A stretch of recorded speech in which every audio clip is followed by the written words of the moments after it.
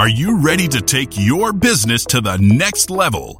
Every day there are countless books and articles that are published offering the key on how to make your business a success. It's easy to feel overwhelmed trying to keep up and run your business. That's why Deb Creer created the Business Power Hour.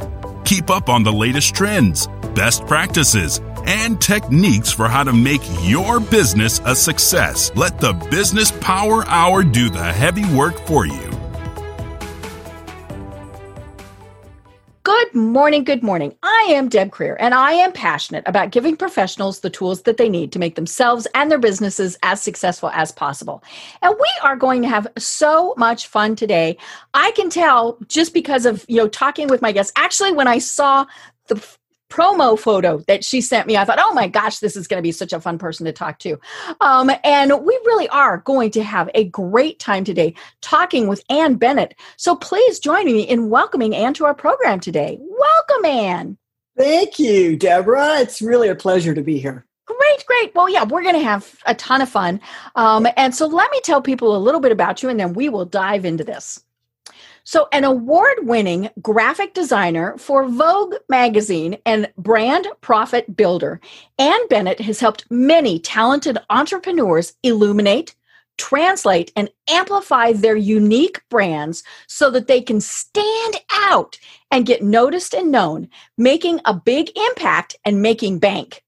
Ann helps entrepreneurs build a head-whipping brand identity that positions their influence and explodes their profits to six figures and beyond. So again, Ann, welcome.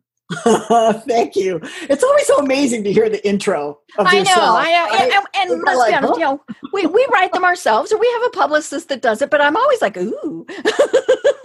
Right, I'm that way too. I'm like, ooh, who is that? I know. This is going to be so much fun. She sounds really great. So let's go back in the little Wayback Machine. Tell us how it is that you got to where you are now and how you discovered that this is your true passion in life. That's a really great question. I was always a very passionate child. Mm-hmm. I was always a very curious child. Okay. And of course, my father tried to control that. I don't know why. It wasn't ladylike, right? Yes. You were not ladylike. My father was from the South. My dad was from Texas. Mm-hmm, mm-hmm. And so he had an idea of what little girls would be like. Right. And of course, I was exactly the opposite. Mm-hmm. Right. And I say to people, I've never followed the rules. I never have, and I never will. Mm-hmm. It's not new for me to be out on the edge. Mm-hmm. Doing something, right? So I studied in school to become an artist, a painter. Okay. That's actually what took me to New York. Mm. And of course, in the meantime, I needed a job. Those bills have to be paid. How rude! And my father wanted me to be a teacher because he was a high school principal. Mm. And I was like, Dad, no, I'm going to go to New York. Right. Famous, mm-hmm. I don't want to be a teacher. That's so normal. Remember, we were talking about normal, right? Mm-hmm, mm-hmm. And so I did go to New York and created a huge career in the graphic mm-hmm. magazine, art direction, mm-hmm. and design. And I had been in New York for a good long time, probably 20 years, mm-hmm. and I used to work out every morning. I'm a very active kind of person. Mm-hmm. And I was coming out of my favorite coffee store and I'm trotting up Fifth Avenue and all these people are standing on the corner and they're looking mm-hmm. up. And I'm like, kind of monkey see, monkey do kind of mm-hmm. deal. Right. So I look up and to the left to see the first plane hit the World Trade Center. Whoa. Yeah. And that was like, it just takes your breath mm-hmm. away, really. Mm-hmm. And in that moment, my DNA completely rearranged. Mm-hmm. And as that day unfolded and the events of the day, mm-hmm. I stopped caring about a lot of outward glitz and glamour. Mm-hmm. I was working at Vogue mm-hmm. at that time, Yeah, it's as glitzy and as glamorous as it gets. Pretty powerful, right? Mm-hmm. And I was like, who's better than me kind mm-hmm. of thing. And I stopped caring about it in the same way. And I wanted my life to matter mm-hmm. on a deeper level. than fashion. I mean, fashion is very powerful, and I really admire Anna Wintour, who is the editor-in-chief, because she uses her influence not just in fashion, but politics and women's rights and art. Right. And, she covers the gamut. But to me, it was like, yeah, what do I want to do with my life, my one precious life? And who am I really? What is my purpose? Being here, and what is my energy want to convey to other people? And I wanted to help people. I was very much an introvert, not too much like you, Deborah. I was more on the spectrum because I was an artist. I spent a lot of time alone in my studio, and then I would come out for shows or if I was showing or whatever, but mostly quiet, very, very quiet. And I was like, I want to step out and I want to make an impact bigger than what I perceived I had been doing in my life up until then. And I wanted to really help people. So I decided to do a lot of studying, spiritual work, inner work with, Marianne Williamson, Jerry and Esther Hicks, Tony Robbins, all these people that were about expand and explode. And, I was kind of, I wouldn't say shy, but I was the person behind the famous people, behind the famous designers and photographers. Right. I wasn't the person that people saw. It was more like behind the camera kind of person. So for me, it was like, well, what are my talents, skills, and abilities? I know we were talking about, you have people that want to become entrepreneurs, right? And it's quite a big leap from working for someone. But what you want to look at is what I did, which is, what are my talent, skills, and abilities? What do I love? What breaks my heart? And what makes me hop and mad? Those passionate things, if you will, about what I care about. So for me, it was like, I had spent 25 years illuminating, translating, and magnifying stories and writing headlines and working with all these editors and photographers and things like that. So it was a natural progression to take those skills and abilities and apply them to entrepreneurs. Right. And really help them to understand what makes them fascinating to other people and how they could use their personalities and their points of view to actually distinguish themselves in the marketplace from others doing what they're doing, right? We're all doing certain things. There's millions of branders. There's millions of other real estate people and all the other different jobs that you could have or skills that you could have. And how do you stand out? How do you really make an impact so people want to be with you over another person? It's really about style and it's about your essence. Right. People are attracted to your energy, right? Whatever that is. It could be quiet and that's totally fine. Or it could be really loud and that's totally fine. But you're going to attract people based on who you are. Right. Right. Yeah. One of the key words that we hear in marketing a lot now is being authentic. And it's funny because it's one of those words that we're almost like, yeah, whatever, because we've heard it so much, but it's still so very important, because I think many times we think that we shouldn't stand out. We shouldn't rock the boat. We shouldn't bring attention to ourselves. And so we're not being authentic to ourselves, and whether that's, with your brand, with your product, all of those various things. And I think, in a lot of ways that is very true, especially for our generation. I mean, we were laughing at the start that you were told that what just being you wasn't being ladylike. And I remember, and I still get told on occasion, shh, you're so loud. It's calm. And, and I'm like, I'm like, okay, whatever. And obviously there are appropriate times and inappropriate times, but yeah, I mean, we do have to be authentic to ourselves.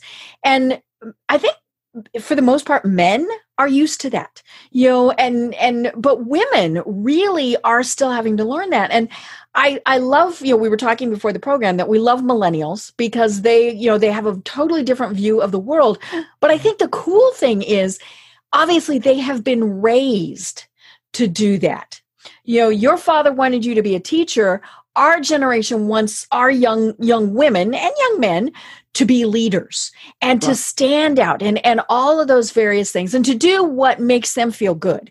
For the people who are like, ew, millennials, hello, you raised them. If you don't like them, it's your fault. Yeah. But I think it is so true that, we have had to have this mind shift that being authentic is not a bad thing.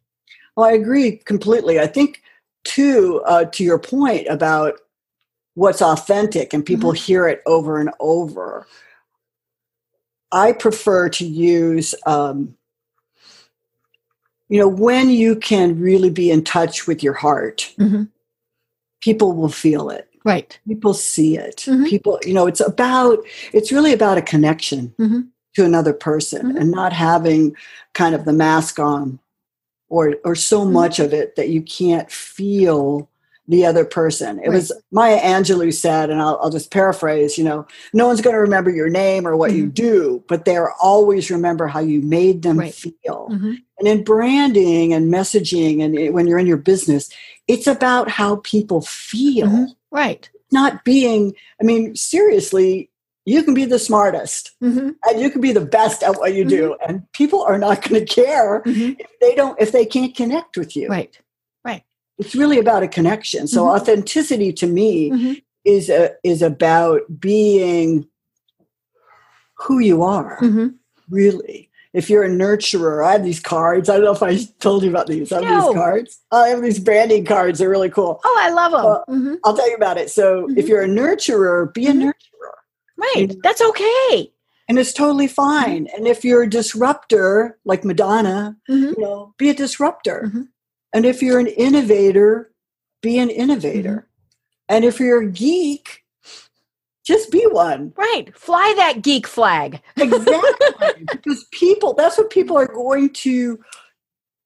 they're going to want that. So for all my geeks, I always say, look, you are the people that love spreadsheets, that love numbers, that love to track things, that I know if I give you something, it's going to get done.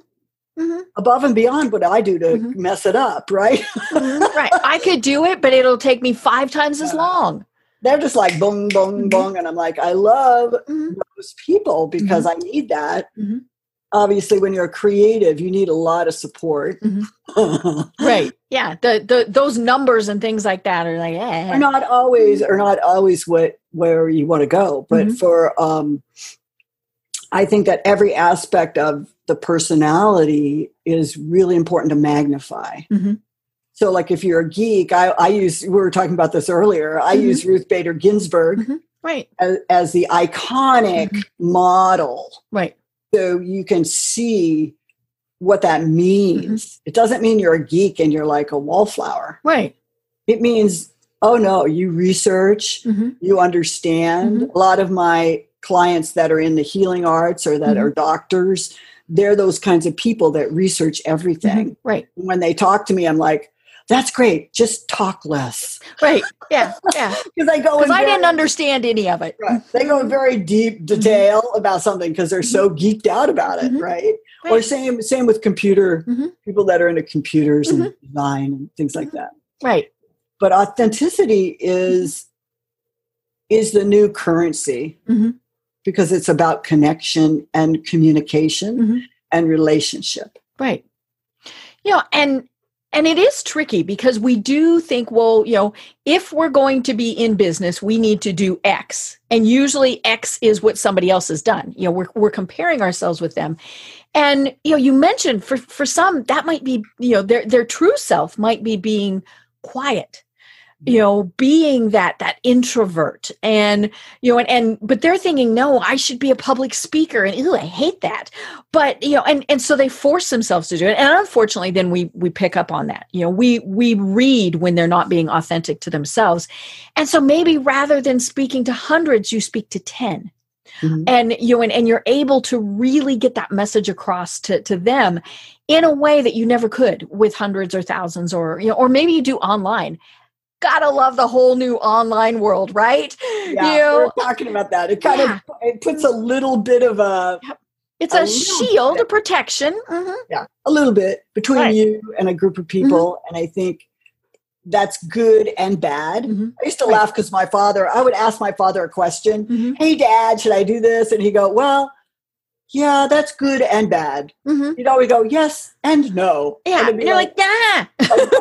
both sides of it. But I think, part of it is it's a little more difficult to actually connect with a person's energy and with their vibe when you're flattened on the screen. Right. So you actually have to even be more animated or alive in that sense, or people are going to snooze on you, right? Right. I got to check my text now. But if you're someone who, especially if you do not like public speaking, and things like that, oh my gosh, to present webinars and things is fabulous. I don't like it, because I'm not connecting with my audience. I'm like, is there somebody there? Hello, somebody sneeze, so that I at least know there's somebody still connected. But for someone who doesn't like doing that, but wants to get their message out there, webinars are fabulous, because there really isn't anybody, or you might just have, a couple people that are there so that but it's a great tool. Or you don't even have anybody there. You just pre-record and post it. And so that's, and we were talking before the thing that technology is really changing how we're having to function. And more importantly, technology during a pandemic is really changing things. But I think we're into this now. What? It depends on who you ask, 7 months, 9 months, whatever. And I think many people are rethinking what they're going to be doing next year and how they're going to be doing business. I think there are a lot of people who are really going, you know what? I like this work from home thing. I bet I could start a business. And then I think there's many of us, and I was telling you before the program, I'm putting my little hand up, who have been doing this for a long time. And now is kind of a good time to be rethinking our branding, all of those various things. And so it was fun. I was looking on your website, and you've got the keywords there, and you've got rebel, you've got renegade, you've got revolutionary. And for everybody who just went, oh my God, and panicked, it's all right. We're not saying that you're going to go off on a Harley and be doing it now. If you like that, that's fine. But it's about coming back to yourself and being authentic. So talk to us a little bit more about that. Yeah, I think it's interesting that you bring that up, because people do have a response when I say everybody's a rebel. They're like, no, I'm not. Right. Oh yes, no. I have my pearls on. Right. I'm wearing my pumps and my pearls, my little black dress. But the truth of it is, if you're somebody thinking of starting your own business or leaving the umbrella of the corporate world and starting out on your own, that's a rebel right there. That's a rebellious move. Okay. So I like to say to my audience, even if you don't think of yourself as a rebel, you actually are. Right. And it's okay to own that. It's not like, oh, that's for those people that, don't ever follow a rule or are just breaking things up. I like to say, rebels with a cause.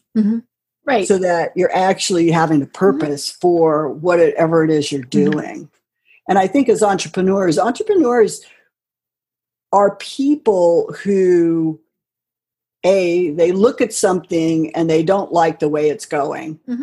They're like, right. Whether it's their life, whether it's the industry, whatever it is. Yeah. They're like, I could do this differently. I could do this differently. I could do it better. I could bring an influence upon it that would really change the attitude or change people's minds about something.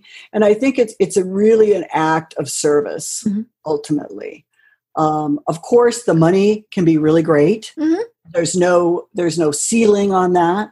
So that's always good too. But I think most people, particularly, we were talking about, the times that we're finding ourselves in right now. These extraordinary times of being out of control and uncomfortable. Right. It's a little bit of an entrepreneurial life. Yeah. Yeah. When you decide to quit corporate America and stay home and open a business in your spare bedroom, we've been doing that for years. And it's been scary for years. Yeah. It's that idea that something should not be fearful is kind of crazy. Right. To me, fear is the thing when you are afraid of something, generally, unless you're afraid for your physical well-being. Right. You are expanding into something that you don't know how it's going to turn out. You don't know the answer maybe, or even how you're going to do it. The how becomes less important because you are relying on what I consider a very American type of way of thinking, which is you are going to rely on yourself and your personal resources to friends, family, people that you meet in business to support an idea. You're actually beginning to sell air. Right. Yeah. If you will. I mean, when you're starting, because you're starting with nothing and building something, which is a very creative, action. Right. To do that. And I think people are looking at it now because, it used to be like, oh, I have a job. I'm safe. I know where the money's coming from. That's very safe. The deal that's coming around is like, it's not safe to be that way. Right. Most of my friends that work for IBM and Sony and all these big companies, they're a little worried right now. Well, most of them have lost their jobs. And they're not in an age group where it's a cool thing to lose your job. Right. Yeah. There's this little, okay, we're not ready to retire yet, but most companies don't want to hire us because we're a little older. Maybe, everybody needs to work doing something, right? So something. So if you start with a side gig and just keep it going to the level that you like to have extra money, or if you build that out and that becomes your what you're actually going to do most of the time, it becomes very important to understand what you want.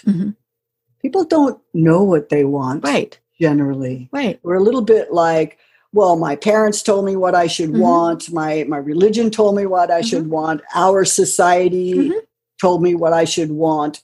And then you wake up one day and you're not happy because you're like, oh, well, I did all the right thing. Yeah. I got married, I got kids, I did this, I did that, whatever it is. Not saying those things aren't valuable. They're very, very valuable. And understanding who you are is the most important thing. Right, right. And when you take that leap and maybe start your own business, we're not saying you just leap. There's still planning that needs to go into it. And if you're not that type of person, well, fine. Then you have somebody who helps you. We've had lots of interviews and discussions on this program where we've said, okay, there's some legal things you need to do. So you talk to an attorney, talk to a CPA, all that good stuff. They're the smart people. They're the ones who know how to be doing this. But you should be channeling your own passion. You shouldn't be having to figure out, okay, should I be an LLC or an S Corp? Okay, that's what other people are for. Unless, but yeah, and in the planning is also where you're expanding, where you're learning. I love when I get to talk to authors on this program because they've always got such great books, and I always learn something from any of them. And so I think that's one of the things too when you're thinking about taking a next step, whether it's just a second gig or completely doing something new. You do have to learn some new things, even if it's reinforcing what you already knew. Then you need to be learning. And I'm one of those people that believes that we should be learning until that last tick on that clock. And so that's kind of the cool part about this too. And again, we're able to expand our horizons. We're not just talking to people at a local networking thing. We're talking to people around the world, maybe even partnering with them, selling our product with them, all these various things. Yeah, it's extraordinary right now. Mm-hmm. We're talking about that, how everything Right. all of a sudden, it was going in this direction, but all of a sudden it just flipped into global connections with each other because we have the Zoom, or we have, virtual events and ways that people can come together from all over and all walks and all nationalities. Right. It's really extraordinary. Right. And I think, the one thing that you were saying is so funny that you were talking about authors, because I have a couple of books and I was laughing because the first book I ever wrote was called Laughing Your Way to Loving Yourself. Oh, I like that. 12 steps, 7 habits, 4 agreements, and 1 cup of veggie soup for the soul. So it's a little irreverent, obviously. And from you? No. It's irreverent, but has wisdom at the same time. But I think for me, when I wrote that I had a writing partner, together we wrote it, I saw how serious entrepreneurs get. Right. And how much they beat themselves up if they don't get the response or the clients or the money that they want in the time frame that they think they deserve to have it. Right. And so that we all need to laugh at ourselves quite a bit in order to get through this. And I think we need to laugh right now. Oh, yeah. And make jokes about stuff. Yeah. As we're recording this, it's the day before Election Day. Right. Okay. We really have to laugh. Right. We really have to kind of crack up at the human condition, and the way that we are. And I think that those things become very, very important. And I never thought I could be a writer. Oh, this will make you laugh. So when I was in high school, I wanted to be an author. I wanted to be a writer. I wanted to go into the woods like Emerson and come out with longhand, all these great stories and ideas and stuff. And I had dyslexia, so I wasn't really great at spelling or putting a sentence together so it made sense. So I went into more of the visual because it was easier for me to represent something visually. Right.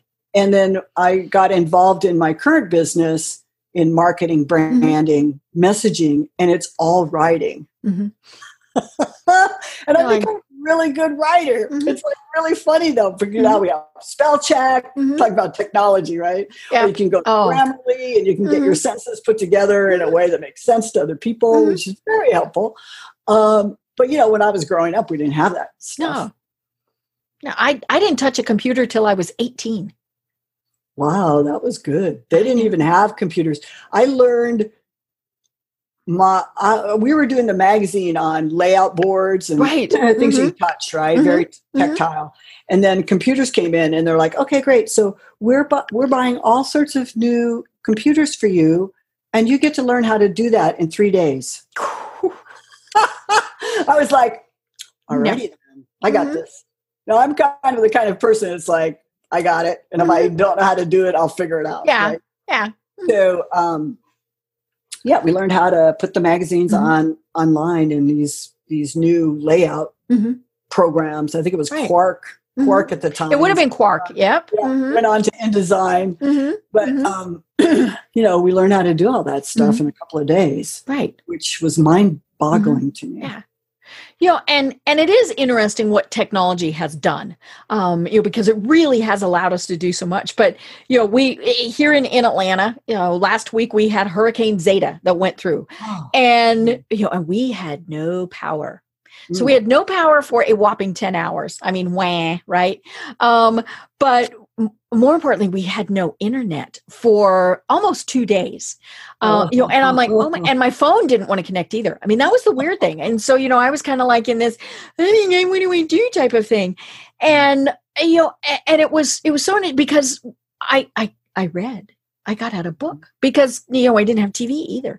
And now I do have a radio. I actually still have a physical radio. And so, the world was still there. And I could use my neighbors with their permission. I could use their internet. But, I didn't want to do too much on that and all of that. But, it did really remind me that for all of us, we still need to know how to kind of do the old school things, how to writing. I love the memes that I see on Facebook that say, if you want to take down an entire generation, make them drive a stick shift and read cursive. Right. But, and so sometimes I think technology, we let it do too much for us. And so, that kind of comes back to some of the things is, we have to rely on ourselves. If we don't have internet, what are we going to do? All of those various things. And maybe it is that you just take the time, you sit and you read a book. In normal times, you go have a glass of wine with your neighbors, all of those various things. But it really is, and maybe it's that you sit down and you're just being introverted and thinking. Mm-hmm. Yeah, taking some quiet time. Mm-hmm. It's not overstimulated like we are most of the time, right? Oh, yeah. Yeah, it was weird how totally quiet it was, when we had no power, because there's little things that make noise all the time. And granted, we have dogs and we have cats, and so there's still noise going on. But to not have kind of those quiet hums of things like the refrigerator and, all of those various things, it was... and like I said, it was a whopping 10 hours. I have friends who still don't have power, and it's going on 4 or 5 days. That's a silent retreat. Oh, yeah. Which I'm not good at personally. No, you can tell neither of us do quiet. I mean, it's good to get off the grid. Mm-hmm. I agree with that. I mean, I think the last time I read a book for fun, not a business book, which I'm always reading. I read a book a week. I told my friends, I'm going off the grid. Mm-hmm. I will not be answering my phone. Mm-hmm. That was the hardest thing, was to oh yeah, no phone. Mm-hmm. Turn off the cell phone. And I'm just going to, drive my car to the beach, sit on the beach and read a book for 2 days. And the first day was torture. Mm-hmm. Oh yeah. The world's going to stop and you're not going to know it. There's a lot of anxiety, like a lot of I'm disconnected feeling, and then it goes away, which thank God for that. And then we enjoyed it. Yeah, it was fun. It was fun to really read a book and to take that kind of slow, and it's very old school. Mm-hmm. And sometimes old school, people laugh about it, but it's got a level of satisfaction that is not the same, different in the digital world. Mm-hmm. The other thing that's happened is we all have digital dementia. Mm-hmm. I mean, if I had to call my best friend's phone number, I don't know what it is. No, because we say Siri call, right. Mm-hmm. So we're relying on the smartphone, which is actually making us dumb in a way. Oh yeah. When we didn't have power last week, I was, driving somewhere and my neighbors were out and they're up a little ways and they're a little older. And so I stopped and I said, everything okay? You guys need anything? And we were just kind of chatting. And I said, if Russia really wanted to mess with us, they'd take down the power grid. Yeah. Take down the grid. Yeah. Yeah. We would not know how to function. Crazy. No. And, most people don't have any idea. And I think, it's fascinating because I love technology. Mm-hmm. One of the things I did when we went into the pandemic was I bought a Peloton, which is like a giant computer. Right. Mm-hmm. You ride your bike on. And, I just love stuff like that. I love it. I love the innovation and the technology that's coming out of this time period. Mm-hmm. And as entrepreneurs, we need to innovate in our own businesses. I know we were speaking a little bit about this in terms of taking everything online. Mm-hmm. That's an innovation for a lot of people. Mm-hmm. And one of the things that I'm fascinated by is gamifying the online space. Mm-hmm. Like last night, I played Pokemon. Okay, I'll admit it. It's like really fun because you get a lot of dopamine when you go and you it's all dopamine. Mm-hmm. So how can we bring that to our business? Mm-hmm. How can we create entertainment and education? Right. Some people call it edutainment. Edutainment, yeah. So how can you create that and have it be used for good? Right. Superpowers can be used for bad or they can be used for good. Mm-hmm. So I think using them for good to engage people in your work and what you're trying to teach them is extremely important right now. Right. Well, and one of the things that you say is the more fun I have, the more money I make. So explain us a little bit more about that, because, I think that's one of the things, especially for people who are thinking of setting up their own business. I have to be serious all the time. I can't have fun. All of these things. And as you say, the opposite is true. Yeah. It's kind of like when I first came out from working at Vogue, which is very serious, by the way, very, very serious, intense pressure kind of a place. I started networking in my Armani suit and acting what I felt was like, this is what professional people do. You shake hands, you ask a couple of leading questions to the other person. What do you do? Kind of thing, which is now I can never do that. Right. But, I don't even have a suit. It's like, nobody remembered me. Nobody. I was just kind of blending in with the herd, if you will. And what's becoming extremely critical right now, particularly because we're all online and we're all on Zoom and there's so much and so many opportunities, you've got to stand out. You've got to be uniquely different. Right. And that comes back to having a point of view that's really strong. Right. Bringing out either the nurturing aspect of who you are or the innovation, doing things that are engaging. I like to use the words surprise and delight people so that they're like, wow, that's really interesting. Right. Oh, I want that title. Like the title of this book I'm reading right now is Normal Sucks. And I was like, I have to read that. I'm just like drawn to it. Right. And I think, these are the things that are catching people's attention. And it's super important. And a brand and a message does that. That's what it actually does. People are like, well, why do I need to brand? And I'm like, because you need to stand for something. You need to represent something that's bigger than you. Like the millennials are very, very attuned to this in terms of they want to work for people that they align with, that they aspire. Right. There's an aspirational aspect to it that brings people together. Super important right now. And that's what the brand story, the brand message, that's what that will do. And people are like fumbling around trying to say things that are very formulaic. Not that there's anything wrong with a formula, but it's kind of like we were saying, authenticity, or transformation. You hear it so much, it loses its value because it starts to blend in. Right. So then how do you say things that interrupt what we're all up here busy doing? Right.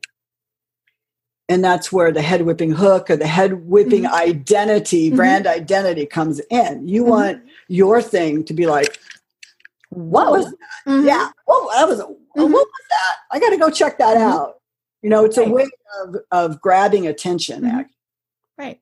And then you bring your value, right? Then you bring the depth of what you do or your product or your service.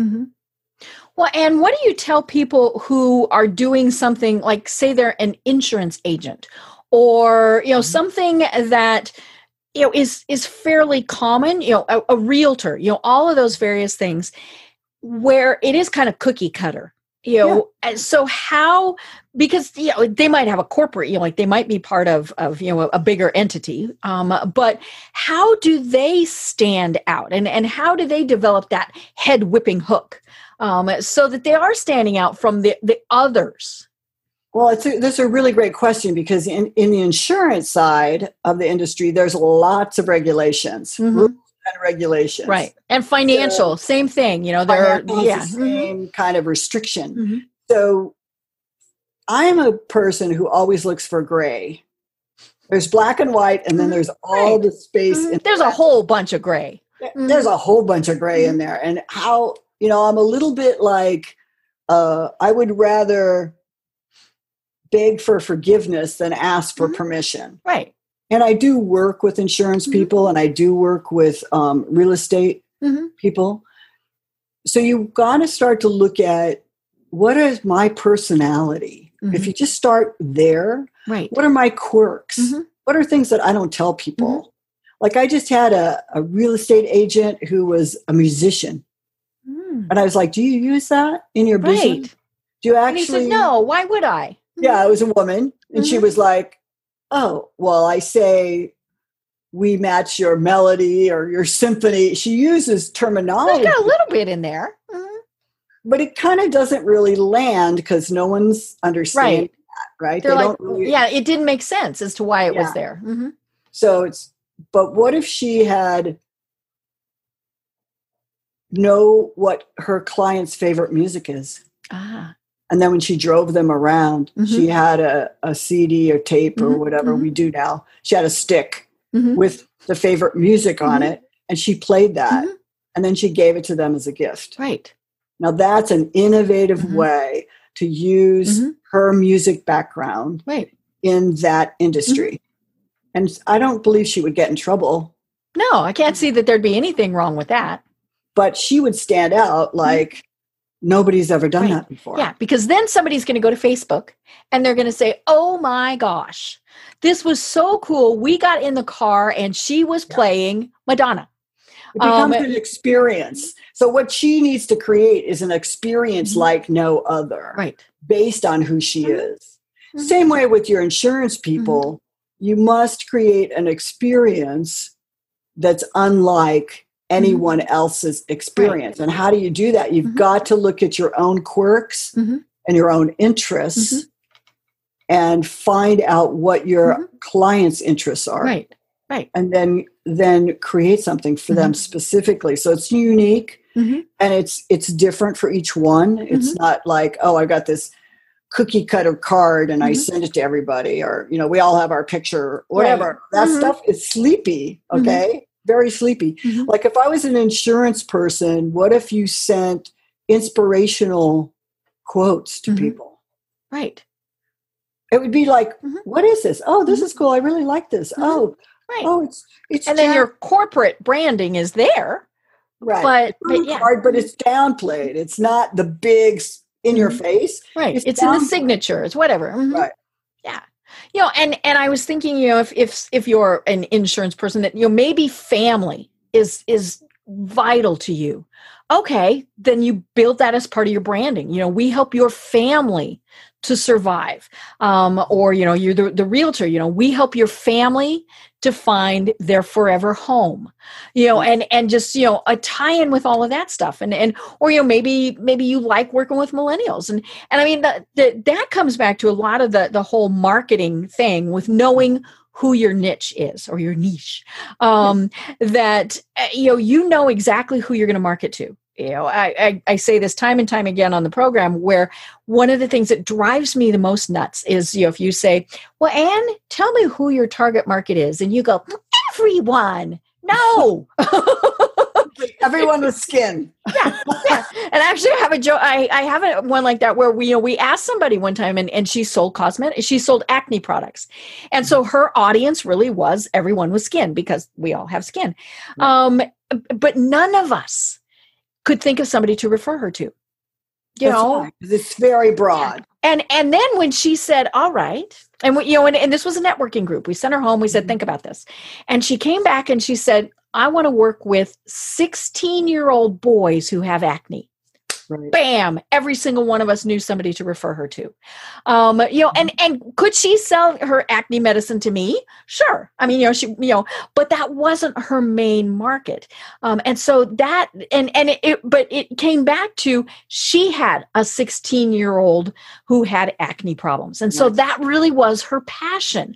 And so, bring it back in, I show dogs. Very strange.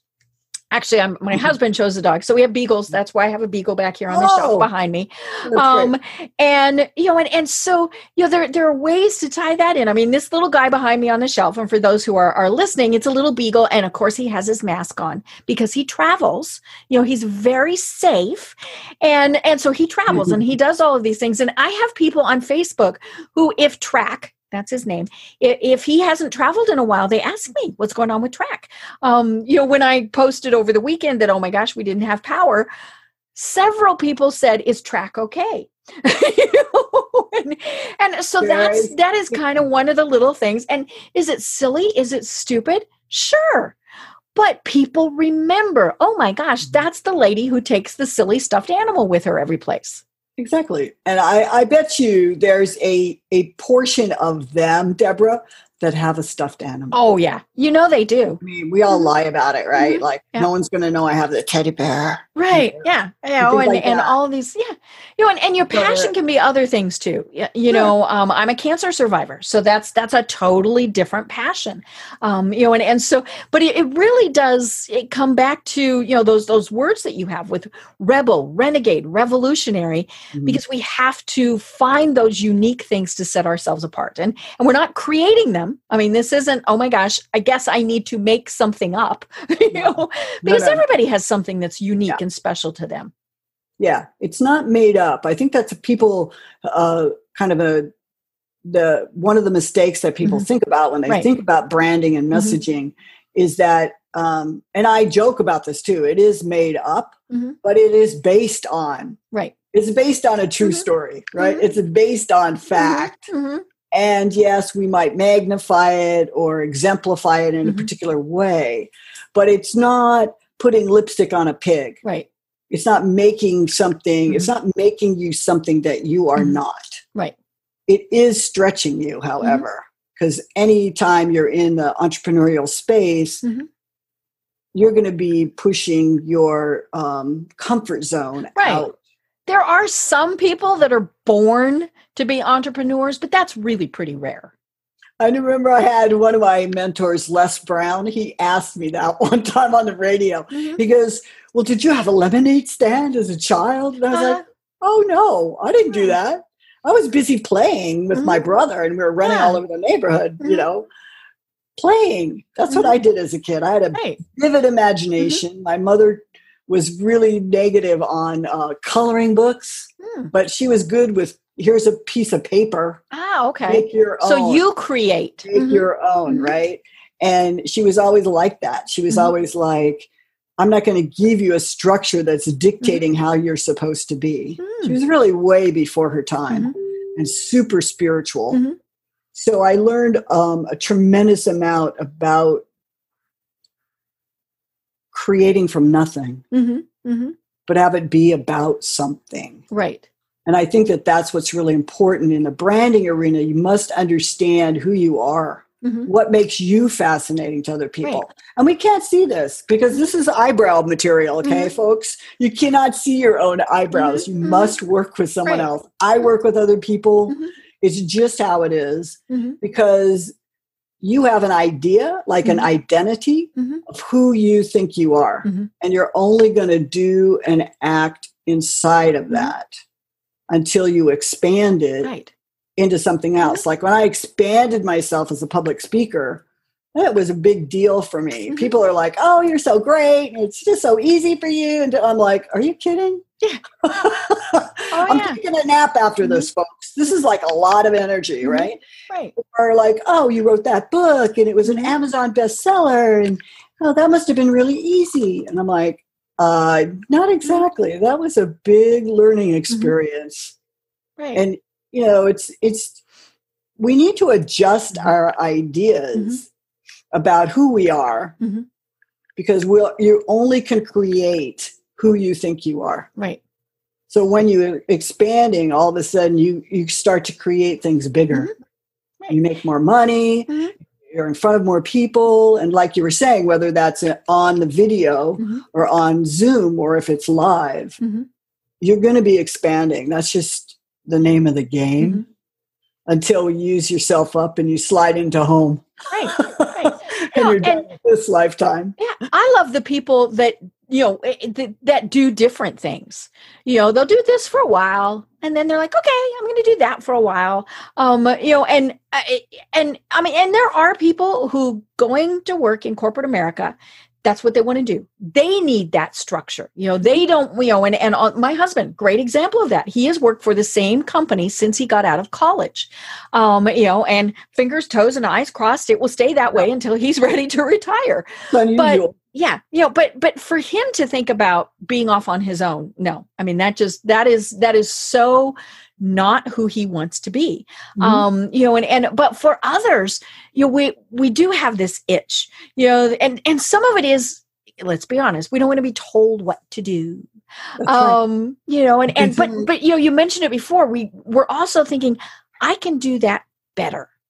Or differently. I talked to somebody one time and they'd started a landscaping business. And I'm like, oh, do you like working in dirt or doing whatever? And they said, no, the ones we worked with had horrible customer service and we knew we could do that better. And I thought, and they were known for their customer service. Right. And so that kind of falls in that realm too, is, it doesn't have to be, I can build that widget better. It's, I can provide that widget better, or I can make people more happy with that widget. All of those things. And that is scary, because in many ways it's flying in the face of, we all in marketing, we're always told that, now, what problem do you solve?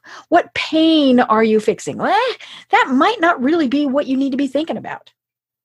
Well, it's always important to understand that you are solving a problem. Right. Yeah. Because if you invent sliced bread, that's great, but everybody else has sliced bread too. Right. So when people come to you to get their problem solved, but I think what's interesting is that we are in a time where the expectation is the customer service is going to be really good. The expectation is you're going to talk to people and not just be like an algorithm like Facebook. I get in trouble on Facebook and there's no one to talk to, right? Or many online things are like that. And people want to be able to talk to a human being. It's really, really important. So I think all those things come into play. And when your brand is really strong, people already know what to expect. Right. They know what they're going to get. You mentioned earlier Harley, right? And freedom, and Harley is all about rebels and freedom, right? And they market to women now. They have women bikes for women and this and that. And they would never be selling you a scooter. No. Because it might be smaller, but it's still a hog. It's not irreverent. It's not irreverent. A scooter is more like a sophisticated European kind of thing, right? And kind of artful and things like that. It has a different flavor. So when you're building a brand and your message, you want to land on your flavor. That's why these cards are so interesting, because it helps you get to at least the first level of digging into what you're going to identify as your particular flavor, your particular take on something, how you see the world, how you can be different. All those things are of maximum importance right now. It's not even like you get to. You actually have to.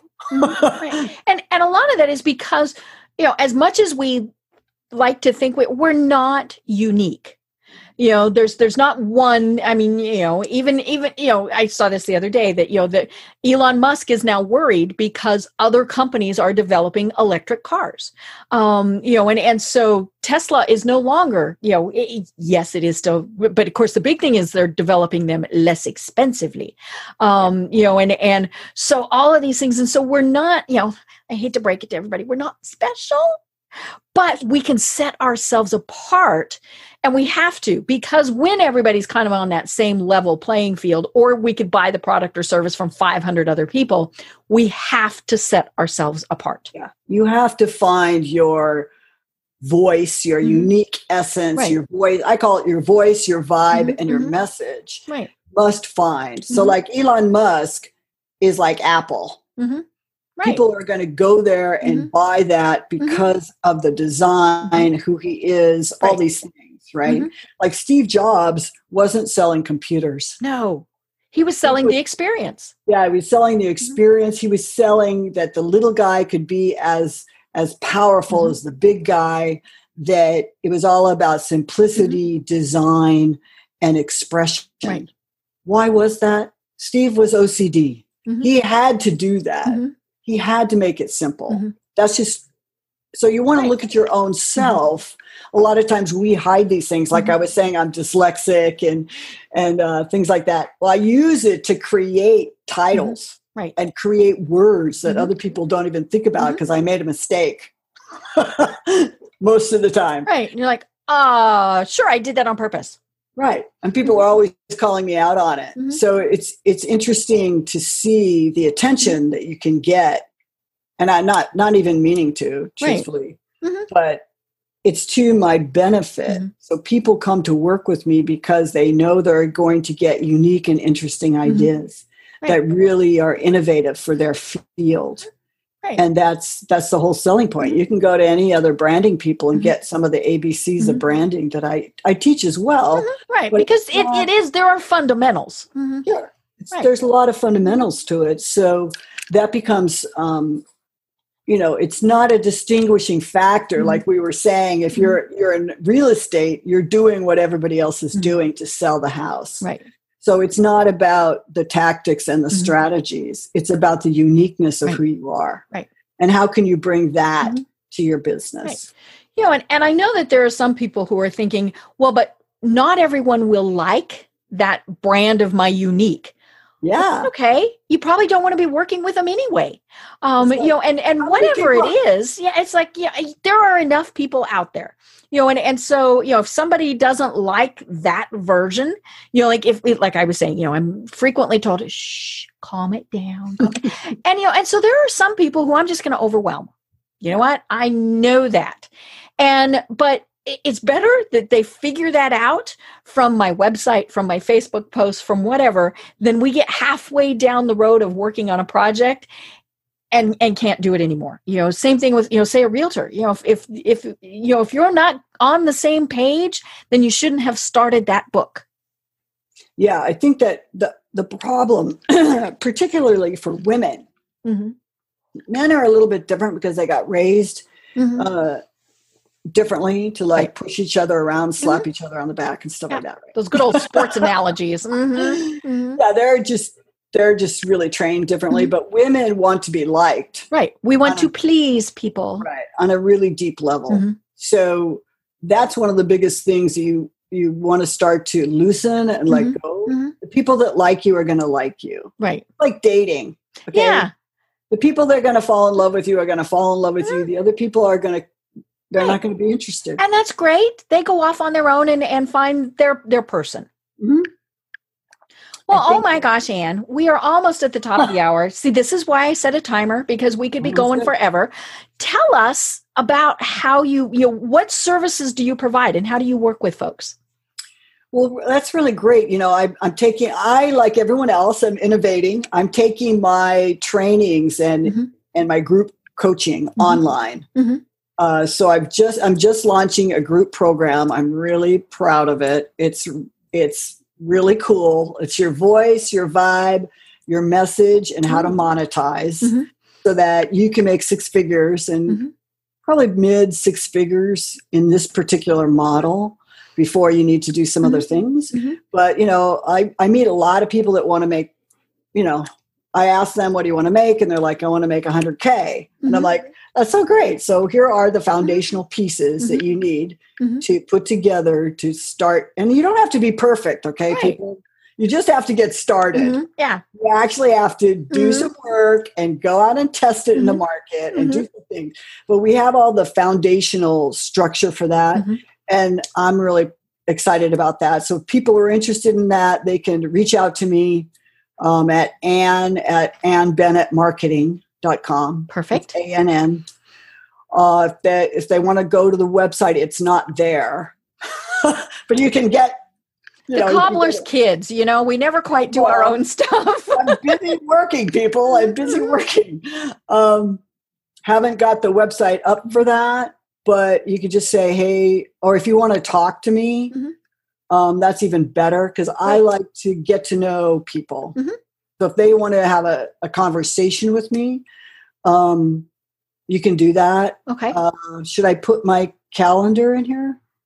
Send it to me and we'll put it in the notes for the show. Yeah. So people can reach out on my calendar and we can talk about where they're at and what they're doing. And if I have something that's appropriate for them. Right. There's also a lot of free, how to network, free stuff, how to build a website, like what you need, like the essence of what you need. Cool. That you can get on the website. I love it. I love it. And again, that's AnnBennettMarketing.com.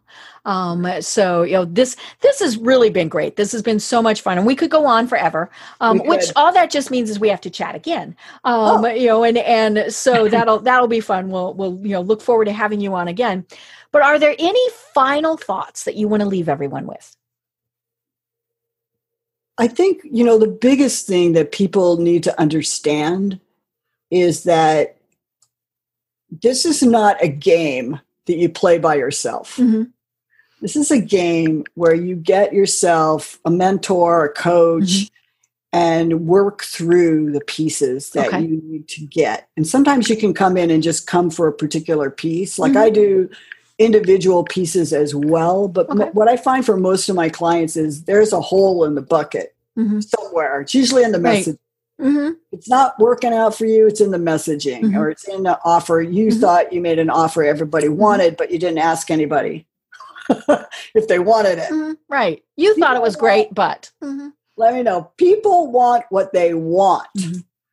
So you want to be giving them that, whatever that is. So I think the biggest thing in branding is really to understand your quirks, your interests, what breaks your heart and what makes you hopping mad, so that you can use those things to separate and distinguish yourself. For like you said, we're not that much different as human beings. As Maslow's hierarchy of need, we all have the same needs. Right. Yeah. We all have to eat. We still, all those various things. Family, love, recognition, all these things are important to us as a human being. And we are uniquely different in our personalities and our interpretation of something. And that's where it gets really, really interesting. I love it. I love it. Well, this has been so much fun. And like I said, I can't wait to do it again. Again, Ann Bennett can be found at AnnBennettMarketing.com. So please go check that out. I am Deb Creer. I've been having an absolutely wonderful time talking with Ann Bennett. Can't wait to do it again. And everyone have a great day. Tune in for our next program for even more trends, best practices, and techniques for how to make your business a success. The Business Power Hour, hosted by Deb Creer, is proud to be part of the C-Suite Network. This podcast is a part of the C-Suite Radio Network. For more top business podcasts, visit c-suiteradio.com.